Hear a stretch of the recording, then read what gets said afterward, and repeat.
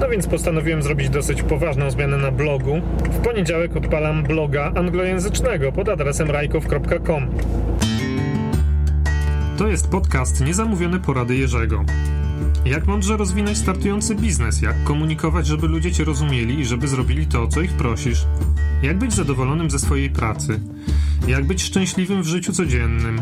Co robić, żeby być kojarzonym na rynku jako wyjątkowa osoba posiadająca konkretne przekonania i umiejętności. O tym wszystkim usłyszysz u mnie w podcaście. Mam dla ciebie niezamówione porady, które mogą być iskrą, która odmieni twoje życie. Jeśli mój podcast przyczyni się do tego, że tylko jedna osoba spośród was poczuje się pewniej w swoim życiu zawodowym lub biznesowym, uznam, że było warto to robić.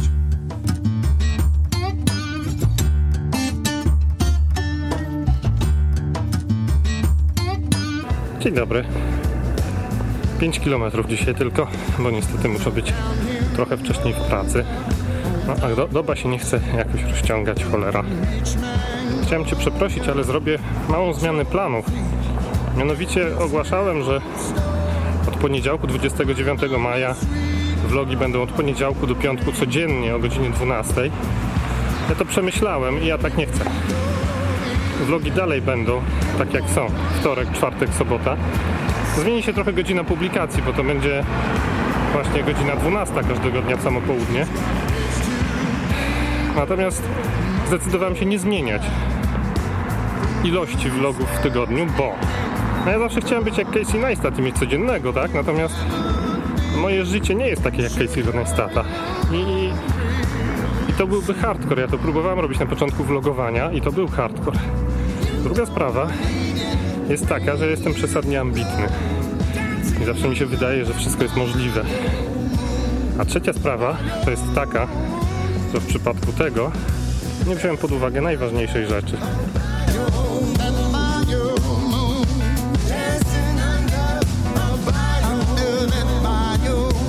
A mianowicie tego, że mam jeden priorytet.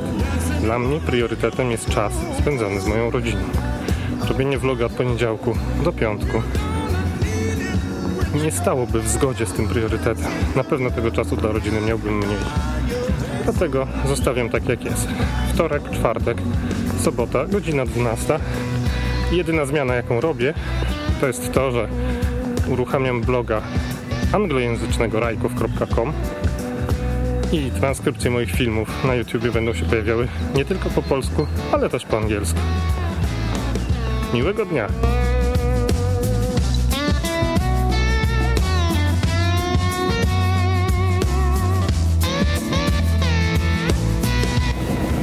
Jest jeszcze jeden powód, dla którego nie będę publikował tych codziennych vlogów od poniedziałku do piątku. Otóż mam już serdecznie dosyć bycia ciągle spóźnionym. A myślę, że publikowanie częściej vlogów wcale by mi nie pomogło w byciu punktualnym.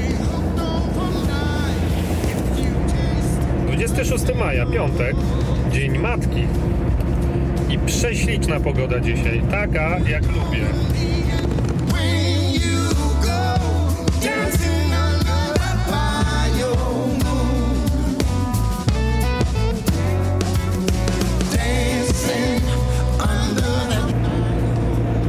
Chciałbym Ci dzisiaj opowiedzieć o tym, jak powinno się rozwiązywać konflikty w firmie, w pracy. Bo to jest taki temat, który dość często się pojawia w Polsce. No, jesteśmy niestety młodym kapitalizmem, poprowadzonym ścieżką liberalną, amerykańską jeszcze w dodatku i dosyć szybko poprowadzonym i przez ostatnie 30 lat pracodawcom zawsze się wydawało, że na każdego pracownika to tutaj 20 innych za drzwiami czeka, żeby ich zastąpić i w związku z tym ludzi nie trzeba szanować i no i się wytworzyły takie złe, generalnie rzecz biorąc, schematy funkcjonowania i na przykład bardzo rzadką rzeczą, nad czym bardzo ubolewam w Polsce w firmach jest na przykład szacunek dla współpracownika, dla pracownika. Coś, co dla mnie jest w ogóle standardem, czymś, co się wynosi z domu i co nie jest w ogóle powiązane ze sferą zawodową, tylko jest powiązane bardziej z tym, czy ktoś jest dobrze wychowany, czy nie. W Polsce bardzo często menedżerowie, top menedżerowie w firmach rozgraniczają te dwie rzeczy. W sensie oni prywatnie są mili, sympatyczni, szanują ludzi i jak przychodzą do pracy, to przestają szanować swoich pracowników. Skąd się to bierze? Nie wiem, ale tak jest.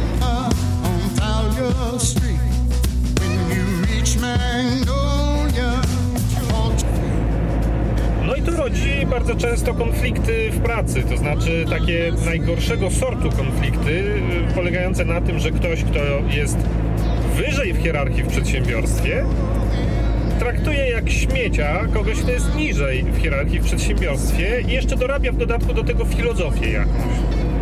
Na przykład, że on tak może, bo ta osoba za wolno pracuje, albo że on tak może, bo on jest wyżej w hierarchii, albo że on tak może, bo ma problemy jakieś osobiste i w związku z tym jest usprawiedliwiony. No więc po pierwsze, żaden z przytoczonych przykładów racjonalizacji takiego zachowania nie usprawiedliwia takiego zachowania. Po prostu. Jeżeli ktoś się zachowuje w sposób chamski, to po prostu jest tylko i wyłącznie dowód na to, że jest chamem. I tyle. Nie ma tu znaczenia, że on jest zestresowany, że go klient ciśnie, że jest praca pod presją. Każdy pracuje pod presją. Sprzątaczka też pracuje pod presją. Musi szybko sprzątnąć. Nie ma to znaczenia, kim się jest, czy się jest CEO, czy się jest prawnikiem, czy się jest informatykiem. No każdy pracuje pod presją. W dzisiejszych czasach każdy się śpieszy, wszyscy wszystko chcą mieć na teraz. To nie jest argument.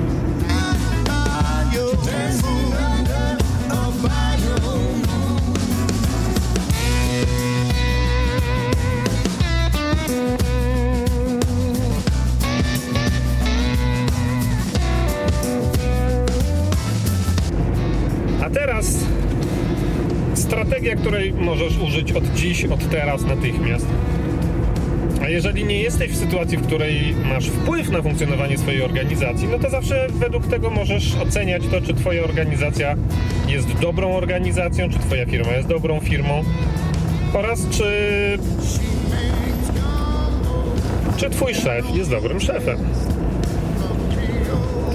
Jeżeli się dzieje taki konflikt na linii kogoś postawionego wyżej w hierarchii i niżej, czyli ktoś postawiony wyżej w hierarchii po chamsku potraktuje kogoś postawionego niżej w hierarchii, to tak naprawdę natychmiast powinien zadziałać jakiś mechanizm naprawczy, najlepiej pochodzący z jakiegoś poziomu wyższego niż ta osoba, która się po chamsku zachowała. Czyli w przypadku na przykład pracownika na stanowisku specjalisty, który źle potraktuje swoją asystentkę, menedżer, który nadzoruje tego specjalistę, powinien natychmiast zareagować i jednoznacznie potępić w rozmowie 1 do 1 zachowanie tego specjalisty, tak? Nie powinien się zastanawiać, ile ten specjalista przynosi pieniędzy do firmy. Nie powinien się zastanawiać, czy klienci go lubią, czy go nie lubią. Nie powinien się zastanawiać, czy przypadkiem wina nie leży po stronie asystentki, bo nie leży, bo jeżeli ktoś wyżej w hierarchii postawiony traktuje źle, traktuje bez szacunku osobę postawioną niżej w hierarchii, to automatycznie robi źle, bo sama ta konstrukcja już jest konstrukcją nadużywania władzy, tak? Ja nie mówię tu o tym, że dwóch ludzi siedzących na tej samej grzędzie w firmie ze sobą się posprzeczało o coś. Dwóch specjalistów się sprzecza o to, w jaki sposób rozwiązać dany problem klienta. Bo tutaj mogą wchodzić emocje. Tu może się okazać, że ktoś na kogoś krzyknie. Tu może się okazać, bo z takiej kłótni, o ile ona zostanie później oczywiście jakoś tam rozwiązana, czyli oni się przeproszą, może bardzo dużo dobrego wyniknąć. Natomiast z sytuacji, w której szef gnoi swoją asystentkę, nigdy nic dobrego nie wyniknie. No co wyniknie? Asystentka poczuje się zgnojona, tak? Czy następnym razem będzie pracowała lepiej? Raczej nie. Czy będzie pamiętała o tym, że ten szef ją zgnoił? Tak. Czy będzie pamiętała to, że on nadużył swojej pozycji władzy, żeby to zrobić? Tak. Czy dzięki temu będzie bardziej lojalna dla firmy? Nie. Dlatego, jeżeli organizacja jest dobra, to ktoś postawiony wyżej, czyli w tym moim przykładzie menedżer, na pewno zareaguje i od razu w rozmowie 1 do 1 w 4 oczy, bardzo jasno i wyraźnie przekaże temu specjaliście, że zrobił źle i że ma więcej tak nie robić.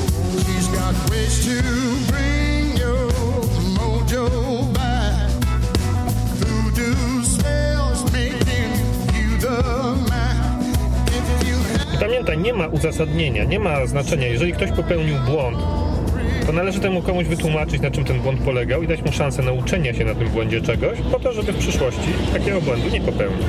Tyle. A jeżeli ten błąd na przykład wynika z tego, że nieprecyzyjnie przekazałeś informację, albo że przekazałeś informację inną, a później ci się zmieniło zdanie, odwidziało ci się i w sumie to chciałbyś, żeby było inaczej zrobione, to możesz mieć pretensje tylko do siebie. Za przekazanie precyzyjnego komunikatu odpowiada nadawca komunikatu. Tak się powinno rozwiązywać konflikty. Nie wchodzić tutaj w jakieś sytuacje, a może, a być może, a on ma taką sytuację, tego nie, po prostu od razu jasna i wyraźna reakcja. Tylko w ten sposób jasną i wyraźną reakcją można tak naprawdę jakoś jeszcze naprawić to zło, które się stało. Bo ta asystentka się musi o tym dowiedzieć, że taka rozmowa miała miejsce. Cały patent polega na tym, tak? Ona musi wiedzieć, że organizacja, w której pracuje, zareagowała na to przekroczenie, które miało miejsce. Wtedy poczuje się bezpiecznie. Wtedy uzna, że okej, temu gościu coś odwaliło, ale organizacja uważa, żeby takie rzeczy nie stały się u nas standardem. W takim razie ja się czuję bezpieczny. To jest bardzo, bardzo ważne. Tak jak mówię, jeżeli jesteś menedżerem, to zwróć na to uwagę w swojej pracy. Zwróć na to uwagę wokół siebie, jak twoi koledzy to robią. Ci, co na tej samej grzędzie siedzą. Natomiast jeżeli jesteś pracownikiem niższego szczebla, no to w ten sposób możesz się tak naprawdę dowiedzieć, czym pracujesz w fajnej organizacji po prostu, w fajnej firmie, czy kultura organizacyjna w tej firmie jest spoko, czy nie. Życzę ci miłego dnia.